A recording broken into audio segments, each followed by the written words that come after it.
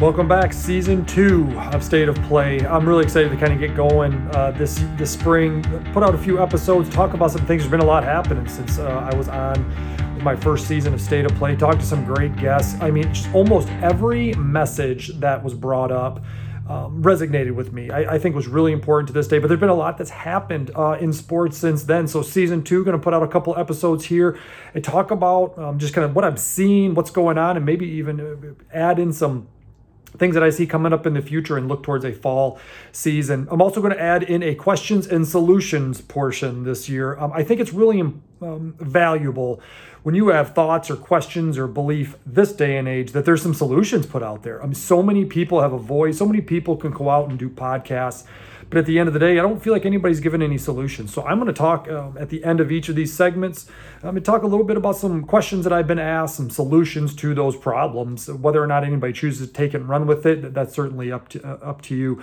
This episode, I'm going to dive right in here very quickly. I'm going to talk about the GLIAC and really my ire for their failures as a conference. I'm really discouraged by what's going on in the league that I played in and just what I see. I'm going to talk about that on this first segment. An interview with a friend of mine, Stuart Schweigert. Stu was a professional football player, played at Purdue, career interceptions record holder. I got to know him over the course of probably the last 15 years. We become friends and got to know his family. He's got some good insights and thoughts that I think he'll be able to share with anybody that listens to this podcast. And I'm going to finish up and touch on some of the new NIL legislation coming up in college sports and really what that means, not just for athletes, but really what it means for society. But I want to dive right into what's going on in the GLIAC. The Great Lakes Intercollegiate Athletic Conference, in a nutshell, is a mess, a complete debacle, a disaster. And I'm going to make very clear that I am very discouraged by what's going on. If you follow this league, if you follow small college sports at all, the GLIAC has traditionally been one of the premier sports, premier conferences really in almost all of the sports. You have a chance to have a representative who wins the conference, who's right there at the conference battle to compete for a national title in whatever sport they have. But now we have the announcement of yet another GLIAC school leaving the league, going to the GMAC. Northwood University, right in Midland, is leaving, heading to a new conference. I cannot explain how discouraged I am by the leadership of the GLIAC. Chris Dunbar and her staff have done an absolutely horrible job. Del Robinson before that. This whole thing started years ago, really. It started initially with Indianapolis leaving and going to the GLVC. And then you have a slew of these schools that were added to the GLIAC and did an about face and left to go to the GMAC. And now you have one of the main cogs, Northwood University, leaving, bypassing all of these other schools that are traditional rivals, schools that they would have easy distance traveling to go to another league.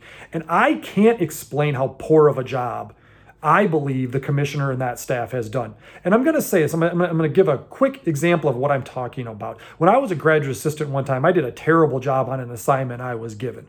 And in a staff meeting, the coach said, and he said it extremely loudly, he said, "What are we doing?"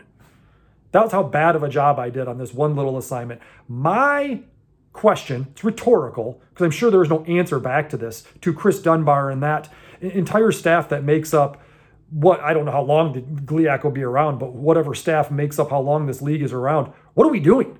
How can one of the greatest leagues at small college level be allowed to have schools just vacate and take off? What are we doing? How are you not promoting the league to get people to be begging to come in? I had to actually go through and look at the league.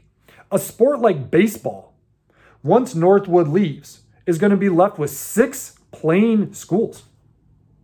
Now, I wasn't a math major at Saginaw Valley when I played and went to school, but that means you only have 5 games in conference. I know baseball's a little bit different, okay? But what are you going to play each other 4 or 5 times? A 4 or 5 series? I mean, you think about football, it's already starting to play multiple teams within a conference. What a joke. We have done the worst job that could possibly have been done running this conference.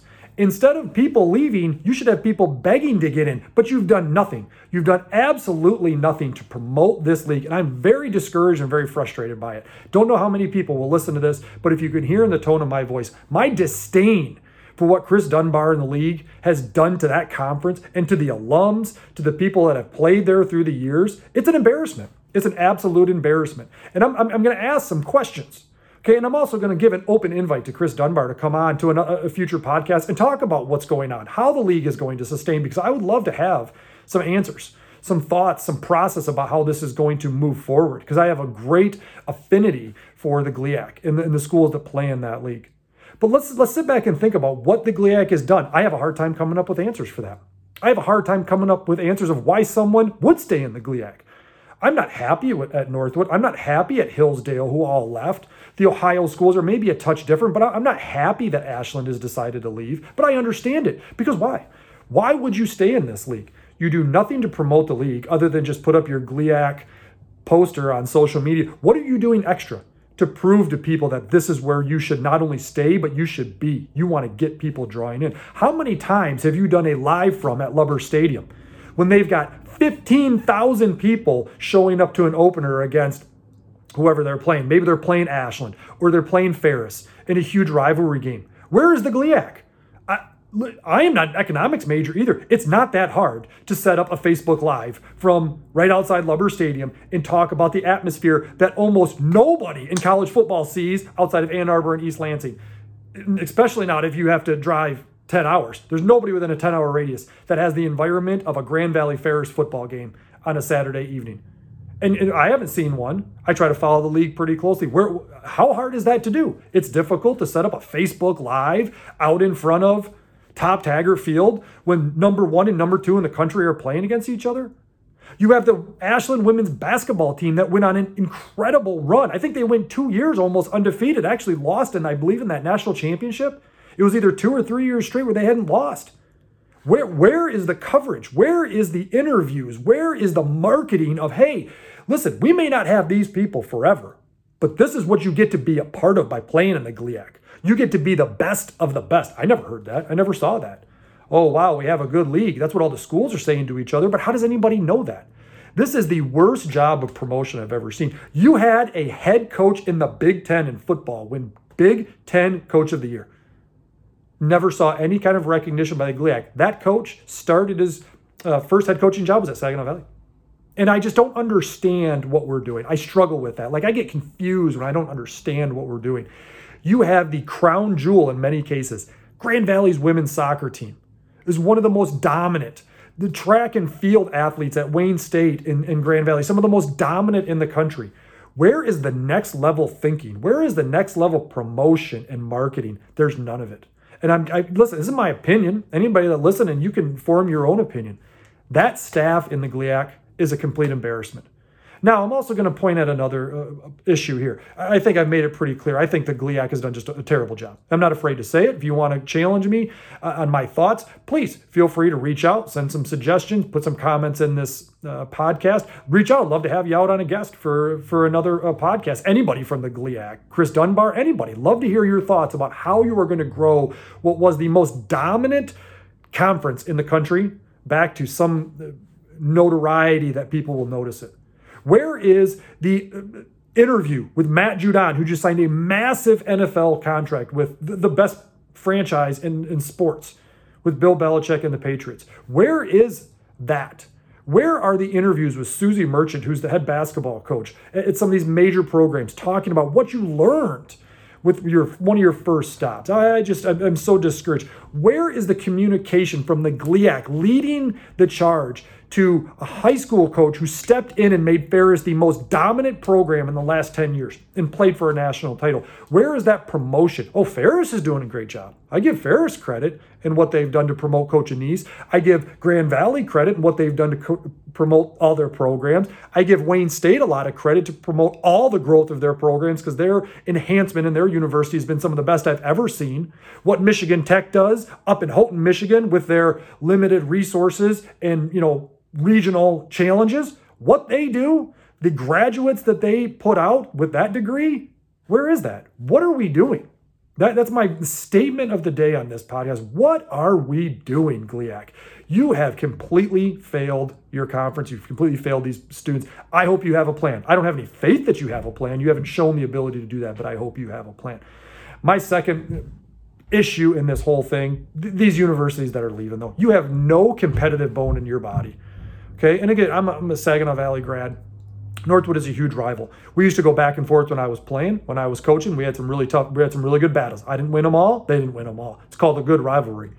Okay. But if you are leaving, and some of these reasons, and hey, we're leaving for a better fit with schools and maybe some more financial feasibility. Let me ask you this for you schools that are leaving, Hillsdale, Northwood. You're going to bypass all these schools to go to Ohio Valley University, which is unless I can't read very well, it's in West Virginia. You're going to leave to go to, did I read this correctly? Kentucky Wesleyan? So you're going to get majority of your kids from our state, maybe even northern part of Ohio. And my son or daughter is going to go play in West Virginia. As a parent, I would be flabbergasted and embarrassed. And my first contact would be to talk to my son or daughter about whether I still want to be having them go to school there. What an embarrassment. Instead of getting a chance to get in a car and go see my son or daughter play in Detroit, get in a car and go see my son or daughter play in Big Rapids, I get to take a really fun trip down to West Virginia. You presidents who have made this decision to leave, I have zero respect for that decision. That's so uncompetitive. It's the opposite of everything that coaches and you are supposed to be telling people within your environment. So uncompetitive. It's my ire that I have for St. Thomas getting kicked out of their league because they're too good. You know what you should be doing is you should be promoting these other schools to get better. Hey, how about you know what? You don't feel like you've won enough league championships? Grand Valley, Ferris, Ashland women's basketball are too dominant. Hey, get better. Here's what we can do to help you get better.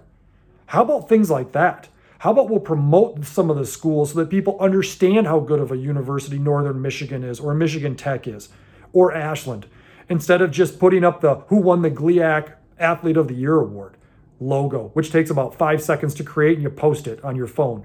Embarrassing that these presidents are not held to a higher standard, that you're so afraid to compete at Northwood, that you're so scared to compete, that you're going to go to another league. You're going to drive all the way to West Virginia and Kentucky.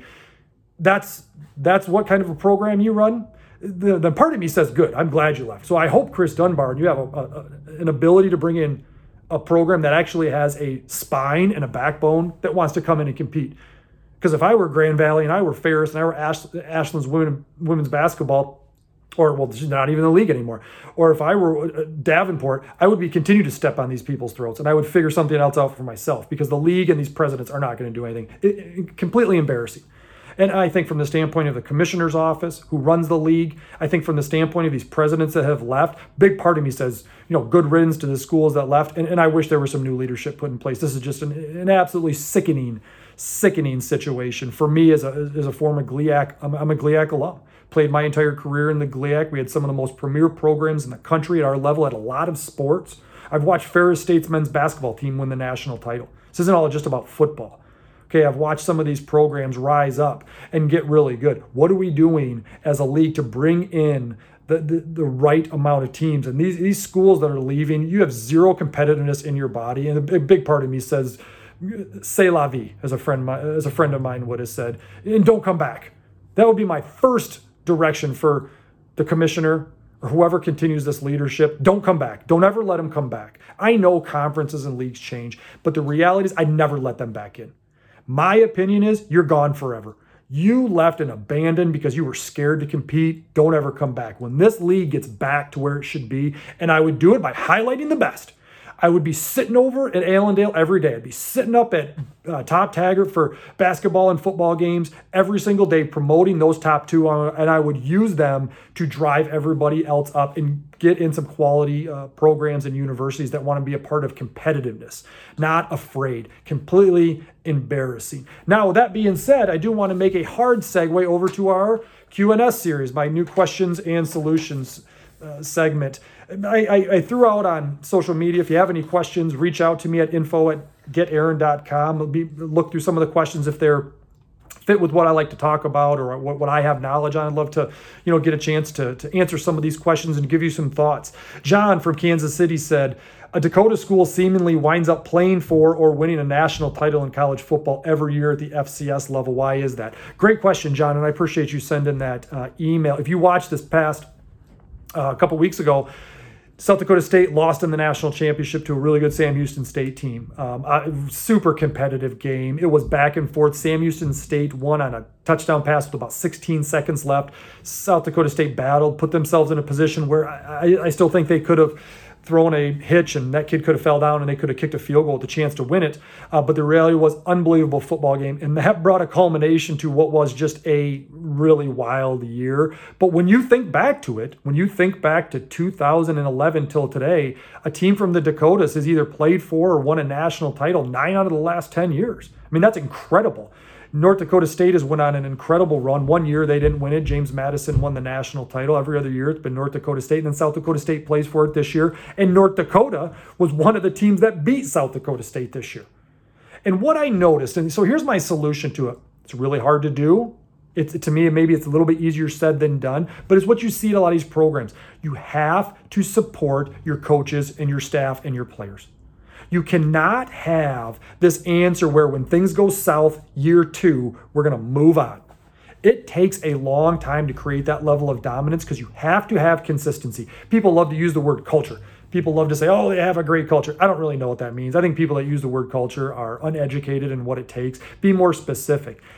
It takes a fundamental understanding of what is important to us. And what you saw at a South Dakota State is very similar to what you see at a North Dakota State. It's very similar to what you see at a Clemson. It's very similar to what you saw at a Tennessee basketball, women's basketball, especially when Coach Summit was there. And I actually saw it in Michigan basketball this year as I did follow them. It's what you see in Ohio State football. They find and stay the course with what fits them. And to everybody, it's different, and that's where it's difficult. So, John, to answer your question, you have to find what fits you, and then if you're not in that element, you have to support those people. If you watch South Dakota State play, if you watch North Dakota State play, they play their element, their way, their brand of football, and they do not deviate.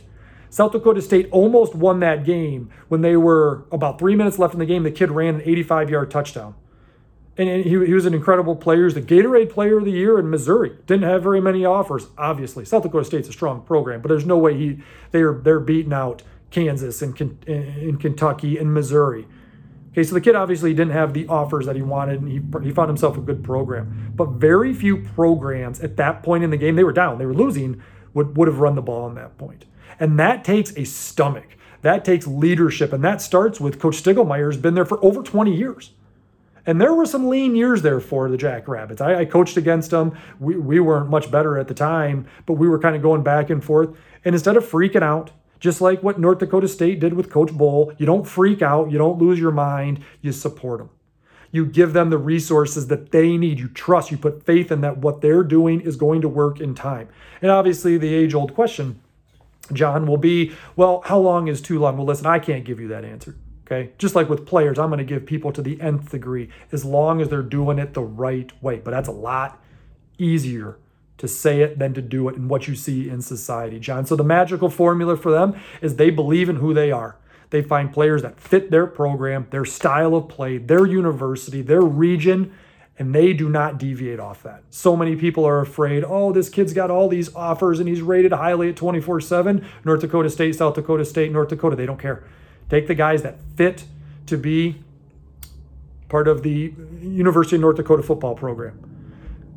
Fit the kids that are going to be great Jackrabbits. Fit the kids that are going to be great Bison. And at the end of the day, you think it's easy. And it's easy for us to sit here and say it. I've seen it firsthand. It's really hard to execute because so many people, adults especially, don't have the patience to stick with these programs to allow them to find their fit, to stay the course. It's always such we got to win now, we got to win now, we got to win now. And when you believe in your program, when you give them the resources, when you give them a chance to do what it takes to succeed, it has a funny way of working itself out. Coming up next, going to have an interview with my good friend Stuart Schweigert. Excited to hear what he has to say and talk about his experience and long tenured career in the NFL, all-time record holder at Purdue for interceptions. He's got a great understanding of the game and sports in general. So really looking forward to seeing what Stu has to say next. Welcome back to State of Play. I'm joined now by the pride of Saginaw, Michigan, Saginaw County Hall of Famer, career interception holder at Purdue, third-round draft pick of the Oakland Raiders, Stuart Schweigert. Stuart, Thanks for joining us on the podcast. Appreciate it. I want to jump right in, man. We were talking before. I want to go right in. How did you feel about this previous season of football? The FCS championship just finished up on Sunday. There were obviously the Big Ten played in the fall. Your Purdue Boilermakers picked them to have a really good season. They kind of let me down a little bit. What was your overall feeling of college football and just athletics in general during this pandemic, man? What did you think about it? Dan, I didn't even watch. I really didn't. It was so confusing on when teams were playing, when certain guys were playing, some guys weren't. I mean, it was so confusing for me that I just didn't even pay attention to it. And I feel so bad for these athletes because, as a football player, our shelf life it's limited. Right. And these guys, I mean, every year that you're playing, like, it's crucial to be able to be out there and making plays and doing this. And now all of a sudden you're playing the season and, well, are we kind of playing? Are we kind of not? Right. There's some guys who, I'm going to wait back. And it just seems kind of like a mess. And I don't know how these young athletes, I just feel bad for these guys because it's not the way that college football should be. Right. Let me ask you this, because to me, and I think you brought up a good point, some kids opted out. I even talked about it on like a draft special. There were a couple of kids that got drafted that opted out. That not every, kid chose to opt out, got drafted. But the reality is, do you see a little bit of a change coming in college sports, college athletics in the future? To me, the pandemic almost looked to swing things a little differently. Obviously, there's a lot of talk about the NIL stuff coming up. I'm going to touch on that in the next segment. But do you see a change in college athletics coming on the horizon? Well, you know what? I mean, I do with the whole transfer portal. I mean, kids, it's like free agency now. I mean, a kid can come to a university, and I like it in two. It's good and it's bad because I think it holds coaches accountable. So if a coach says, hey, you know what, we're going to have you come in, you're going to be our guy. And back in the day when me and you played, once you got to university, if you got there, once they had you there, I mean, you're not going anywhere. So regardless of whatever they tell you is going to happen, once you get there, you're kind of stuck. Well, now these coaches kind of have to be able to go, well, you know what? I came here. You told me I was going to have an opportunity. And now that I don't have an opportunity, I'm going to leave. The flip side of that is I'm not the starter. I'm going to leave, go to a university where I'm better than this guy is and take his position. So back then it was like, you know what? If I wasn't going to be the starter, I'm going to work my butt off in the off season and come back and become the starting position. So from that aspect, college football has changed. As far as sports goes, I know this for me, I don't know how these college athletes, student athletes, right? I mean, it's student athletes. And for me, I had to be in the classroom. I had to be in those seats, sitting there watching my professor. If it was up to me to sign on and like do these, little reviews and all that type of stuff, I don't know if I could do it. I mean, I don't know how it was for you, Dan, but I had to be in that classroom.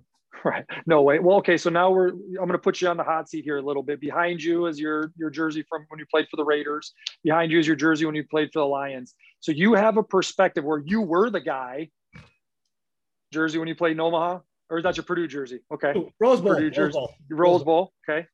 You have the perspective where you were the guy. You were one of the best players in Purdue history. Okay. Me and you have talked about that. But the reality is, I appreciate that. Thank you. Put yourself in that perspective now. What do you think is better? Being a great player, you have the perspective of you what you talked about. You stayed the course, you battled, you went to the Rose Bowl. But at the end of the day, put yourself as being one of the most highly recruited prospects in the state of Michigan at the time, and you step into Purdue now.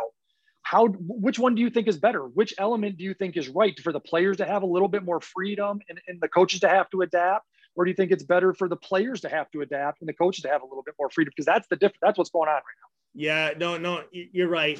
I think, can you really ask a 16 to 17-year-old kid to have the freedom to dictate exactly what happens at a university when you're talking millions and millions and millions of dollars and all that comes with it? I think the biggest thing for me, Dan, let me know your opinion on this, is kids nowadays, they don't really understand the history of the universities. Right. One thing I remember when I was drafted by the Oakland Raiders, Willie Brown, I don't know if you remember Willie Brown, Hall of Fame cornerback. He was kind of the liaison for the rookies. Okay. And I remember our first meeting as rookies, he stood up on the stage and he said, guys, and he had he had a book, and he said, here's the history of the Oakland Raiders. He goes, study it. Know the guys that came before you, because when these guys come around, first of all, pay them respect. Second of all, you should know what records that these guys hold in your position, because if you want to judge yourself of being the best, you should be going off of what has been before you. And kids nowadays, it's like, I watch these guys at Purdue, and like, you know, they might have one pass breakup and a couple of tackles, and it's like, I'm like, dude, that's not what it is to be like all Big Ten and all that type of stuff. So for me, when I used to go to all my visits, and I don't know if you're the same way, but I would go right to the record booklets, and I'd say, you know what, if I'm going to come to this university, who's the best at my position? How many interceptions? How many tackles?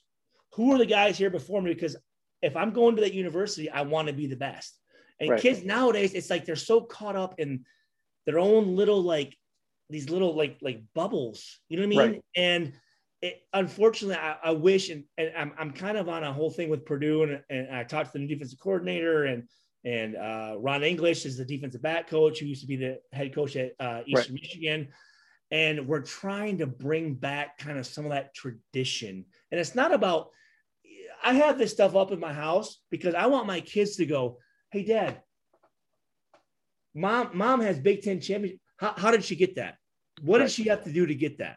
You know, Bingo. Dad, you have this jersey here. What's that Rose Bowl patch mean? Right. How was it that you were able to play it in the granddaddy of all the bowl games? Well, son, I had to do this, this, and this. And it's about kind of markers and just paying respect to the guys that came there before you, because how else do you know what you're doing unless you're there to be able to judge it against the best? Right. To me, that's a great segue. I want to talk about this. That's a great segue. It's really a really good message, unbelievable message. These interviews that I do for these podcasts, they always turn out to be great. Me and you talk a good bit, but we don't know. I didn't tell you what to say in these. So that's an unbelievable message as usual, Stu. But I have to segue into talking a little bit about your rivalry with Charles Rogers, the late Charles Rogers. Charles Rogers was a highly recruited player at Saginaw High. You guys ran the 100 against each other. Before we dive into a little bit about your relationship with Charles, you've got to talk about that 100-meter. Who really won the state 100-meter, or I guess maybe it was the county or state? There's a lot of debate out there, Stu. Who won that 100? So here's the thing. Me and Rogers, football, basketball, track, right? I mean, Charles Rogers, first of all, was I've had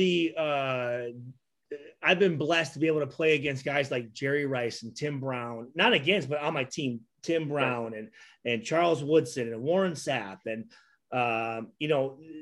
Tyrone Wheatley and these guys, right? And Charles Rogers was the best natural athlete I've ever been against. This guy, I mean, he could do anything, decided to run the 400 and wins the 400, right? So we would race, and I would always come out and he would always just kind of just at the end, tweak it out. And then my junior year at Midland High, where the Chemics play, it was the state championship, and I beat him. I ran a 10.60, which was a 10.32 handheld time, 10.60 fastest electronic time. There you go. For a state track meet, first white guy since 1956. And here's the thing, though. The funny thing is, though, Dan, is for me as a 6'3", 200-pound white option quarterback / safety, automatic smart kid, good tackler, tough, not that athletic, not that fast. I had to basically beat Usain Bolt to prove to the country that I could be a white guy and be fast. Right. If we raced, honestly, Dan, if we raced 100 times, he beats me 99 times. But you know what? That one time, I won, and it really changed my recruiting perspective. It opened everything up, and it allowed me to have that kind of credibility that normally guys as a white skilled athlete, you just don't get.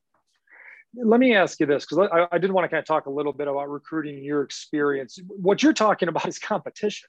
And to me, when I talk to recruits or families, I'm like, okay, listen, you should compete, but you can't compare. You're talking about battling against the best. I mean, and Charles was a highly rated recruit. You were a highly rated recruit. Sometimes nowadays you see people trying to say, oh, they're going to pull the limelight away from me, or they're trying to take some of my thunder.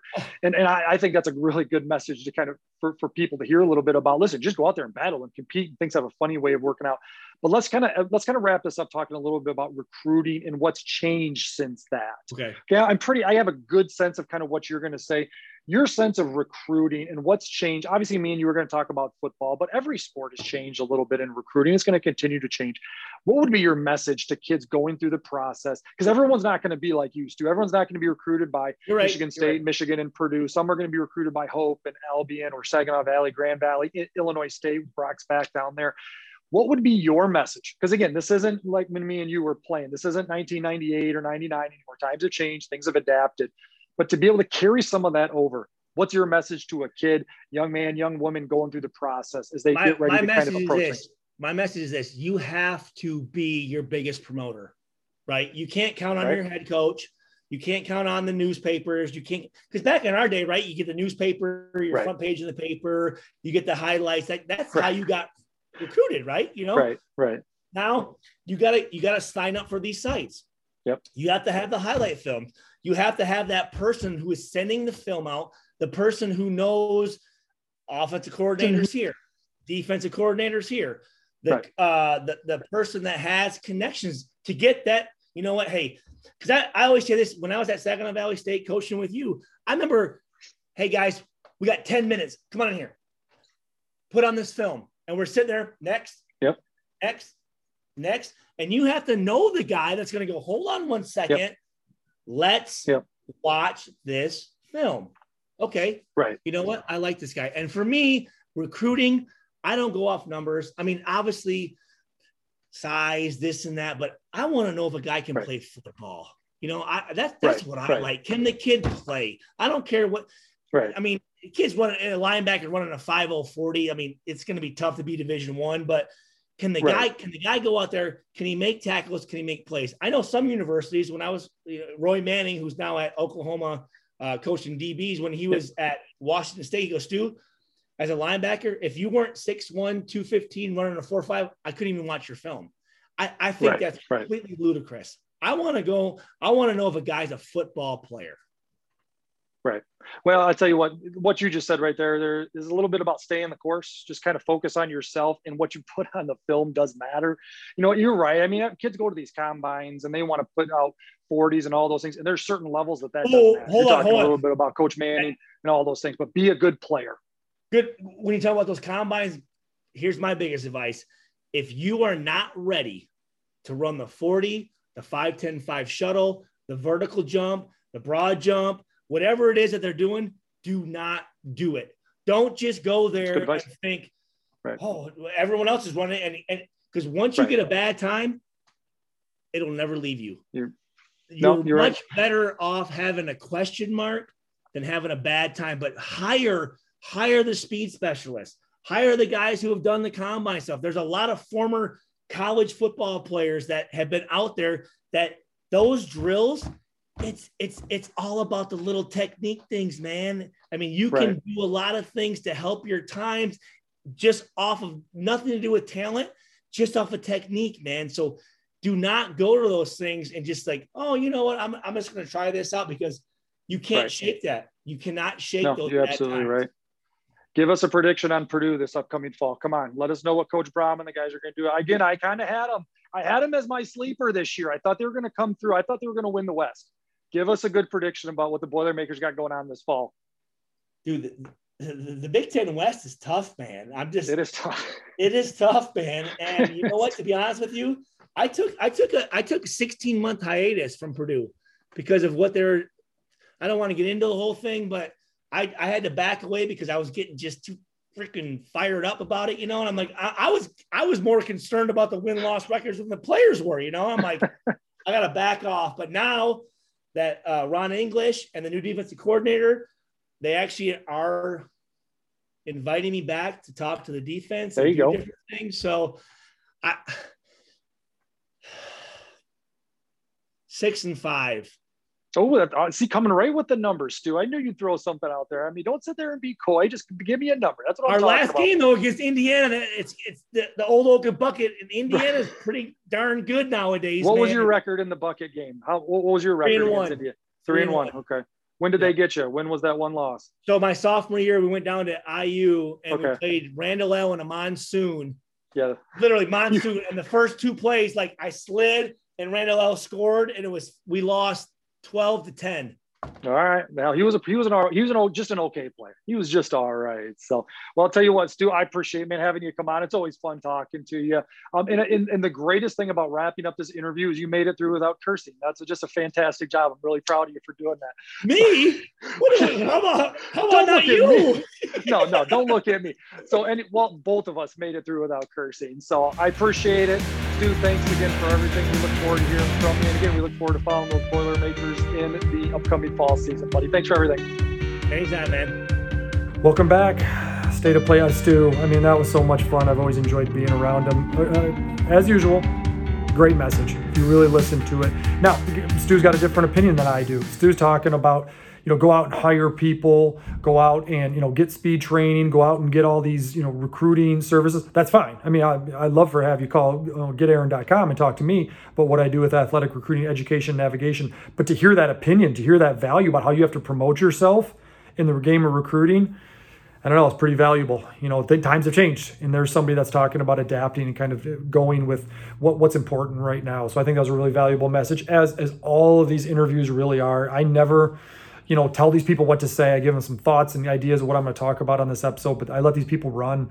And all the interviews back from season 1, Stu's interview, it just never fails. Their message is right.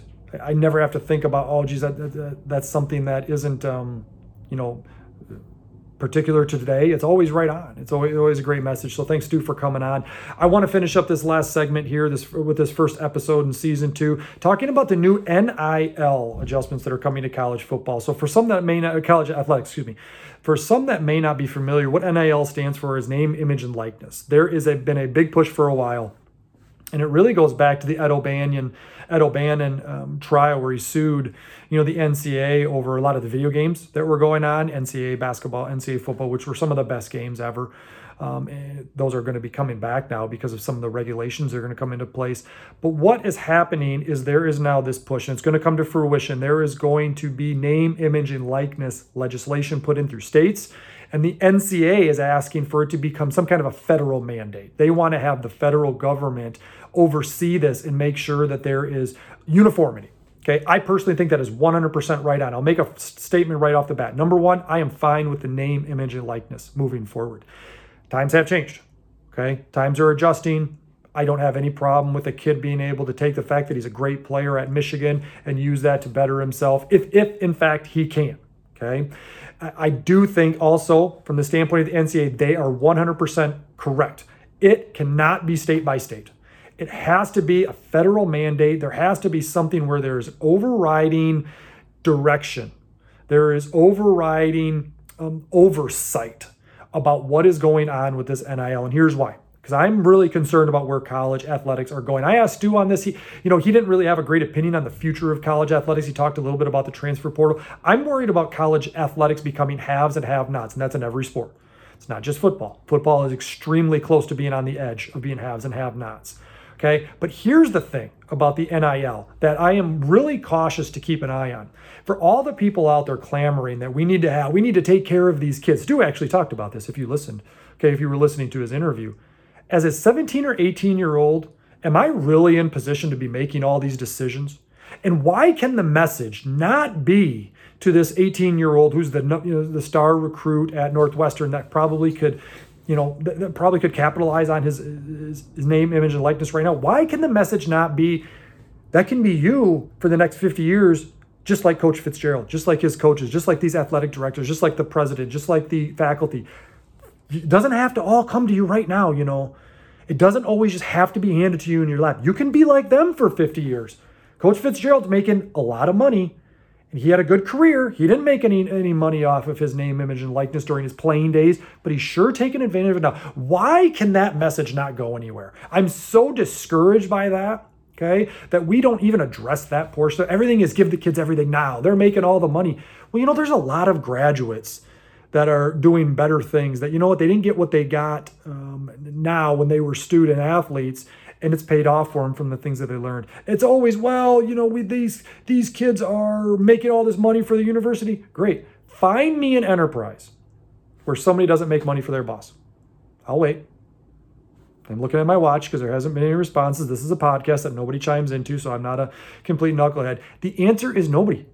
If I work here in Waukesha and I work for Eaton, massive company right here in Waukesha, do I not make money for the CEO? Do I not make money for the president? Do I not make money for the shareholders? I have two options. I can cry and I can quit, or I can try to improve myself and maybe become a shareholder someday, maybe become the CEO. Why do we not share that message?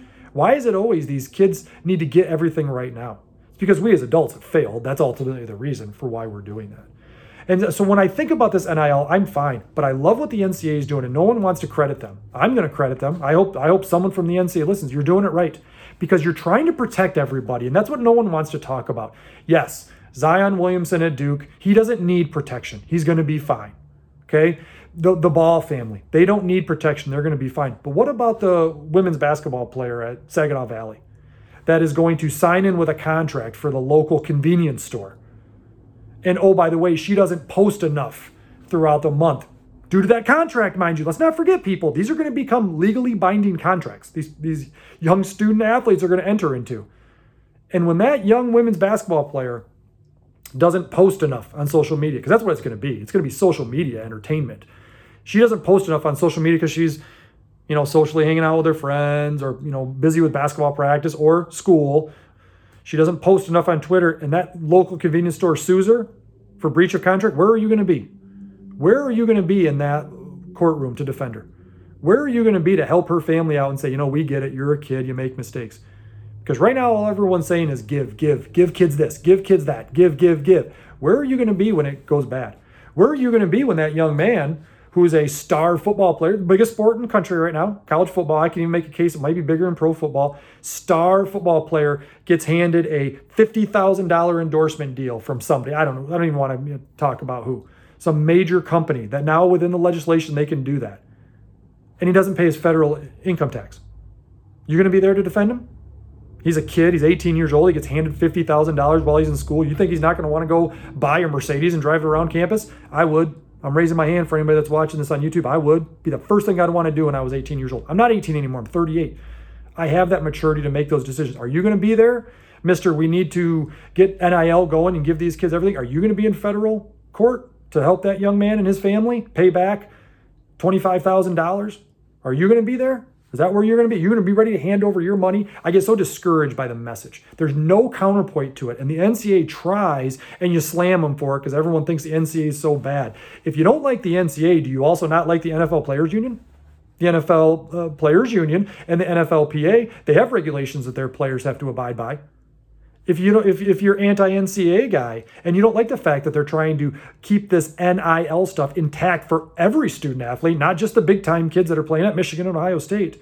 If you're anti-NCAA guy, are you also anti-FCC guy and SEC guy, making sure that these multimillionaires on Wall Street don't finagle people out of money left and right? Is that what you are? Are you that guy too? You don't think regulation is good? You want to deregulate?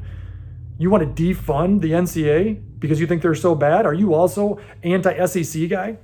You want to make sure that these super multimillionaires on Wall Street keep ripping people off for more money? That's what you are? We've just created such a dynamic in this country that I hope anybody that listens to this really understands what's going to happen with this NIL. You saw it with the Ed O'Bannon case, and no one wants to rehash that. It's funny to me.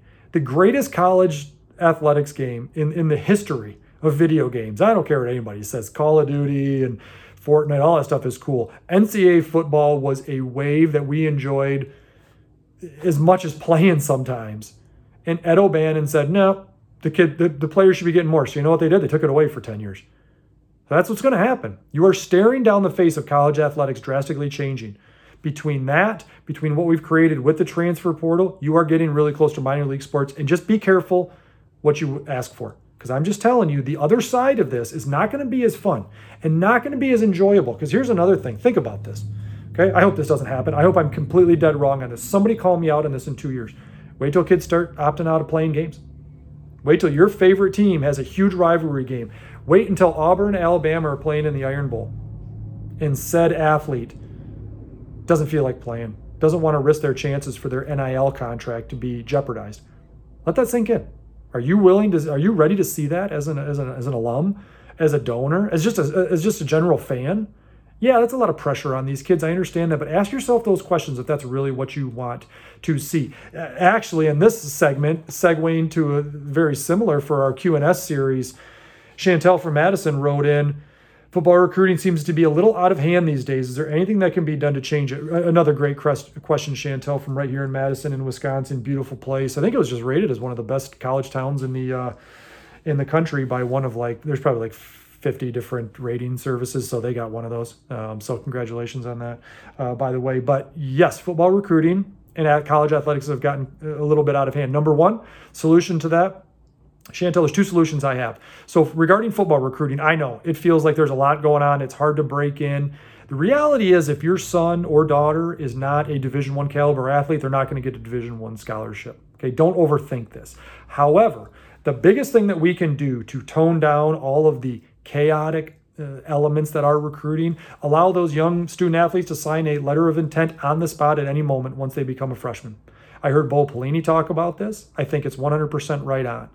If you took away the signing date, which is the most arbitrary, ridiculous thing out there, get rid of the signing date and allow those young student athletes to sign at any point once they become a freshman. And you may be saying to yourself, oh, wow, that seems great. Or you may be saying to yourself, well, that's terrible. Here's why it's good. Okay, and I heard Bo Pelini talk about this, and Bo Pelini screams and yells, and nobody wants to listen to him. But the reality is he's right. It would get everybody to slow down. Everybody. College coaches, which is actually what he was talking about, and student athletes alike would go, whoa, hold on. Okay, there are some elements that you'd have to hash out. If a coach gets fired or moves on or retires, what happens to that? What happens to that letter of intent in that contract? Okay, that's something I think would have to get figured out. But let this sink in. If I'm a young student athlete and I'm a sophomore, I just had a great sophomore season. I still have 2 more years to play high school football. And I'm going to throw a couple schools out there. Let's say I'm playing here in the Midwest and I get an offer from Central Michigan as a sophomore. They send me the paperwork and I sign it. I'm fired up, man. I'm going to Central Michigan. Well, let me ask you this question. I'm going to ask it from 2 sides. If I'm the coach at Central Michigan, that's my quarterback now. Or whoever, let's say it was a quarterback. That's my quarterback. That's who I'm hanging my hat on in 3 years when he shows up on campus. He could get better. He could get worse. He could get hurt. He could fall out of love of the game, but that's who you're getting because you still only get a certain amount of scholarships. I'm not advocating for raising the scholarship level in this conversation. Okay, but think about that. I'm a college coach and that kid sends that letter of intent in. Whoa, we sure that's the dude? We're sure this is who we want because there's a lot of really good players out there. So it's going to make them slow down. But think about the student and the family. And this is why your circle is crucial, Chantel, when you talk about this stuff. If I sign that and I got an offer as a sophomore at Central Michigan, who's to say I wasn't good enough to get an offer at Ohio State in a year or Michigan in a year? It's pretty early to make that decision. Okay, but then you also play the game of how long am I going to wait? Gets everybody to slow down and start to figure everybody out. I'm going to go really get a feel for Central Michigan. Is this maybe where I want to be? I'm not going to sit here. I've got a contract in hand. I'm not going to sit here and worry about the cool graphics I'm getting sent or taking a video in my jersey on a visit. I'm going to say, whoa, okay, all right. Talk to me about how you're going to make me a better player in 2 years. Talk to me about the resources you have in place to make sure that I can get from practice to classes and not miss any time. I'm not worried about all that other flash and dash anymore. I'm worried now more about substantial stuff because I've had a contract handed to me. It's going to get everybody to slow down. It's not perfect. I'm not saying it's the best answer I've ever heard. I'm not saying it's perfect. There's always hiccups. There's always things we'd have to work through. But if I'm the NCAA, I'm getting rid of the signing date in every sport, mind you. This isn't just football talk. This is every sport. Get rid of that signing date. It's ridiculous. Allow those kids to sign a scholarship whenever that paperwork is sent. Oh yeah, right off the bat, that first year, everyone's going to be whining and complaining. Oh, it's gone so bad. But then that next class will start slowing. Whoa, we just learned something. It's going to get everybody, college coaches and the prospects alike, to slow down, take a breath. We sure we want that kid to be our running back? We sure there's not better out there that we can get? Are we sure that he's going to be the kind of kid we want to be in this program? And then from the standpoint of the student, are we sure this is, I may not get better? I mean, if I'm getting offered this early, maybe I'm going to get an offer from a bigger school. That's more in what I'm looking for. That is my dream school. So I think that's the first thing that we can do. So Chantel, I hope that answered your question. I think it was a really good question, something I've thought about for a long time. Friends of mine, colleagues back when I was coaching, we used to talk about this all the time. The big complaint is that, the compliance directors would get overwhelmed. Give me a break. Cry me a river. Find a way to PDF that puppy out through an email, get that thing signed. He's locked in and ready to roll in the next couple of years. But here's the second thing that we really need to do that'll help slow down college recruiting. It's across every sport, but it needs to be done in football. You need to take football out of the hands of the athletic director. Okay? I think football should have its own separate athletic director at each school. It's too big. It's too big of an animal. And that is taking away from the proper decision making, and it's taking away from the mindset to focus on what's really important for the other sports. And that includes men's and women's basketball, which are the two next biggest right next to football.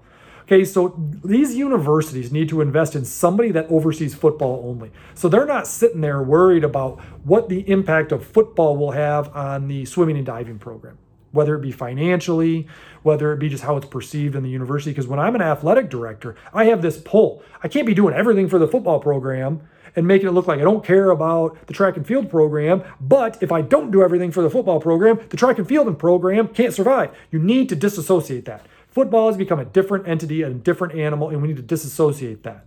Within each school, I would make a huge push for that.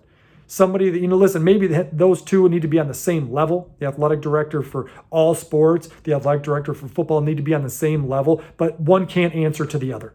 They both answer to the president or, the provost, whoever it may be. But I think we need to start talking about evolving college football to where it's a different entity. And it is going to fuel and funnel some things towards those other sports. But the mindset that these athletic directors, it's got to be exhausting. It's got to be almost impossible. So Chantel, I hope that answers your question. A couple of different options there. So everybody that got a chance to listen, joined in, watched on YouTube, listened on Apple Podcasts, Spotify. Thanks for checking in with us. Season 2 is just getting off and running. I'm excited. I think there's some great topics to talk about. Got a couple more episodes coming up here throughout the spring and early summer. Looking forward to seeing what we can talk about, hopefully make a difference out there. Enjoy the rest of your day.